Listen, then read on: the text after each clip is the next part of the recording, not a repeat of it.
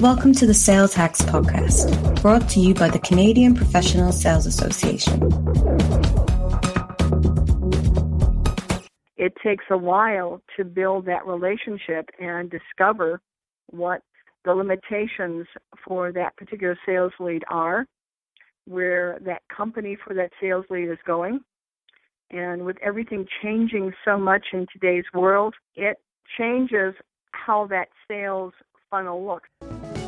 For sales professionals, team leaders, and organizations across the country, the Canadian Professional Sales Association is your partner in building knowledge and skills to improve sales performance. The CPSA is the advocate for excellence in sales. We invest resources in programming, curriculum development, and professional designations to help individuals and companies become more successful through effective sales. We connect employers and employees, business with academia, and the private sector with government to advance the sales profession and improve Canadian competitiveness. Learn more at cpsa.com. And remember to subscribe to the CPSA podcast through iTunes, Google Play, and more.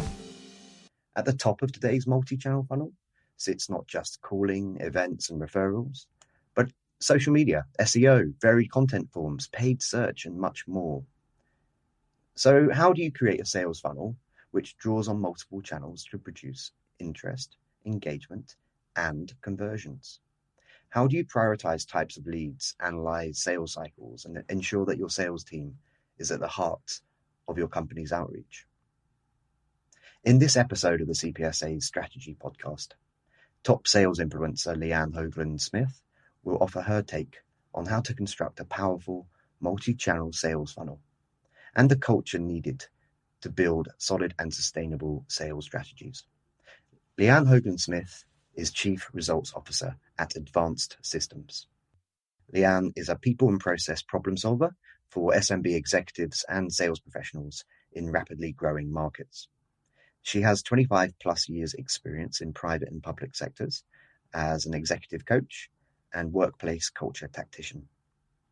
Leanne is a published author and recognized speaker who brings common sense solutions. Leanne Hoagland-Smith, welcome to the Sales Strategy Podcast brought to you by the CPSA. It's great to have you with us today. Well, thank you so much for having me, Bill. I'm looking forward to having this discussion about connecting the dots. Let's jump straight in. The first question, perhaps it seems a simple one, but perhaps it's not. And that is, what do you define as a sales funnel? I think a sales funnel really is a misnomer. I think it's really more of a marketing/sales funnel. So it's not just the qualified sales leads, but it's the opportunity for what just general sales leads, and as you build the relationship, because we know most people don't have a need when you reach them the first time. It takes a while to build that relationship and discover what the limitations for that particular sales lead are, where that company for that sales lead is going. And with everything changing so much in today's world, it changes how that sales funnel looks. I always thought about the sales funnel being more of a tunnel. People working with the sales lead, walking them through the tunnel, as opposed to the old sales funnel of letting gravity eventually pull everything down. Thinking about the very top of the sales funnel or the sales tunnel, can you sort of highlight different channels that go into that sales funnel at the very top? So perhaps that's email marketing, for example, or search, or good old-fashioned telephone calls.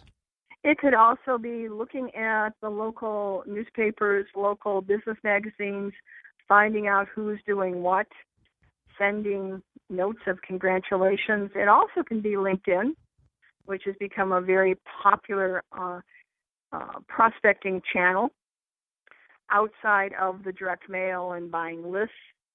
It can also be sales referrals. All of those are at the top. Again, you can also have the leads or the inquiries from websites. As long as you have some idea of who your ideal customer is, what target market you are going after, and how your solutions may work with that target audience, Your sales funnel at the top can be very broad. That's why it's a funnel. You really don't know, and you don't want to lose any opportunities. Tell us more about some of the most productive channels that you've found in your career.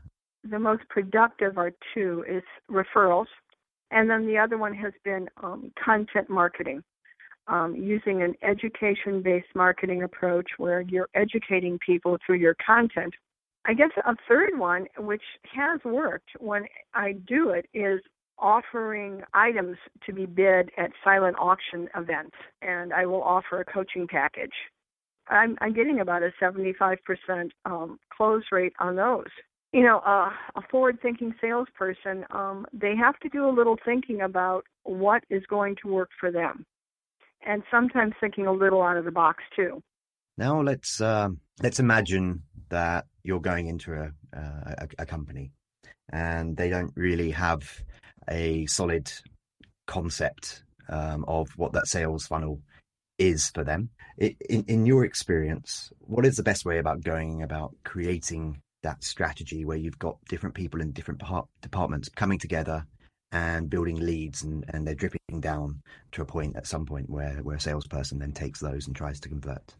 When we look at strategy, what does strategy mean? And strategy comes from the Greek for a general to deceive the enemies. And then we have to also back up a little further and say, how does our sales strategy work with the overall organizational goals? And a lot of times my question is, what is your strategic plan? Where are you going with your strategic plan? And then how is sales part of that overall strategic plan? What I've experienced that many times sales managers are not necessarily aligned, and then you have some counterproductive behaviors happening. Then you start identifying, write down your ideal customer. I mean, this is pretty simple, but I can't tell you how many companies don't have either one profile or multiple profiles of who's their best ideal customer. And then the next thing I encourage them to do is, when you're looking at your sales funnel, especially if it's hurting, is go to your existing customers and ask for referrals. That is probably the easiest way to get new sales leads into the funnel. If you have a loyal customer who's been buying from you for a while, he or she should have at least one or two people that they know who could benefit from your solution. And I think that is the initial strategy. And then you go through and you look at your data, and you start becoming very specific as to who you're going to target. What I sense a lot of times is happening is we have something called Captain Wing It out there. Sales managers receiving pressure, whatnot, start spraying their actions all over the place, and then they start praying something will stick. This is a time to be very intentional. Identify, work those target markets, those sales leads you have, and always ask if you can, is there somebody else? It defies logic sometimes how people put together their prospecting list, so to speak. There isn't a lot of intention. There's not clarity. And then they wonder why they don't have success. Okay, so let's talk a bit about that intention, that clarity, that purpose, that focus. And you're absolutely right. Here's you and I talking about how do you create a strategy which leads back into the sales funnel. But to your point, first off, it's about knowing the personas of your customers and understanding what your unique selling points are and whatnot. If we now sort of switch a little bit and focus on who's responsible for certain channels, do you feel that there are certain channels that go into the sales funnel which are the domain, say, of the marketing team? So content and search would be areas managed by the marketing team with that persona in their mind, or actually should the salesperson be involved? I definitely think the salesperson should be involved, because the salesperson needs to know what the marketing people are doing. The marketing people need to know what the sales people are doing. And for many smaller firms, even if they have a sales manager, there's a great likelihood they're going to have a sales manager and they're not going to have a marketing manager. So there's definitely has to be communication between both. It's not two silos. How would you feel as a salesperson, you're going in and you're talking to someone and they make a comment about an article and you're clueless as to what was in that article, or the contents is an error? I mean, that could be a real disaster. And for the marketing person not to know the needs, because they should be talking to salespeople, well, what are some of the obstacles, needs? What are your customers looking for as far as content? I read recently that the successful awardee of a contract, his or her content has been read by the decision maker, and he or she, the decision maker, has read 5 pieces of that content. So the salesperson needs to know the content and may actually be helping writing the content, and the marketing people need to know what the salespeople are experiencing. I think this whole concept of marketing being in a silo like years ago, kind of the Madison Avenue types, the advertising has been disrupted because of technology, because people now are looking for content. I think that gives them insight from a decision-making perspective. Okay, what is this company like? How are they thinking? Can we work with them? So the content is turning more into a psychographic information, as much as salespeople look to the demographics of their ideal customers and some of the psychographics. I think buyers are now looking at the psychographics of the vendors. You touched upon some of the problems and the issues when it's done incorrectly. Let's talk a bit more about what happens when you get it right. What happens when you've got awesome content happening, which is being reviewed and influenced by the salesperson. It's not just the domain of the marketing team. What does that sales funnel look like suddenly? How healthy is it? How much can a sales team expect to get in terms of leads from a big and healthy sales funnel? I don't know how much. All I would say that if it's all in alignment, they should be quality leads. So theoretically, they should be converting those leads into sales. The only misstep might be is that they may have an expectation to convert the sale too early. It doesn't look that much different, except I think the only difference is there more intentional conversations. So marketing sits down with sales and saying, okay, we've developed all this. These are the leads we've seen coming in. What have you done with them to the salespeople? And conversely, the salespeople can say, okay, we're not getting these kind of leads, or the leads we're getting are not really qualified. What can we do to improve the quality of our leads? So the ultimate solution or end result is that they're communicating, they're improving the process so that the quality of the sales leads improves as well as the quantity. We've danced around something else, but we haven't actually really spoken about it yet. And that's the role of the CRM in all of this. What's your take on using a CRM as part of the sales funnel? I think every salesperson needs a tool to manage his or her interactions with sales leads.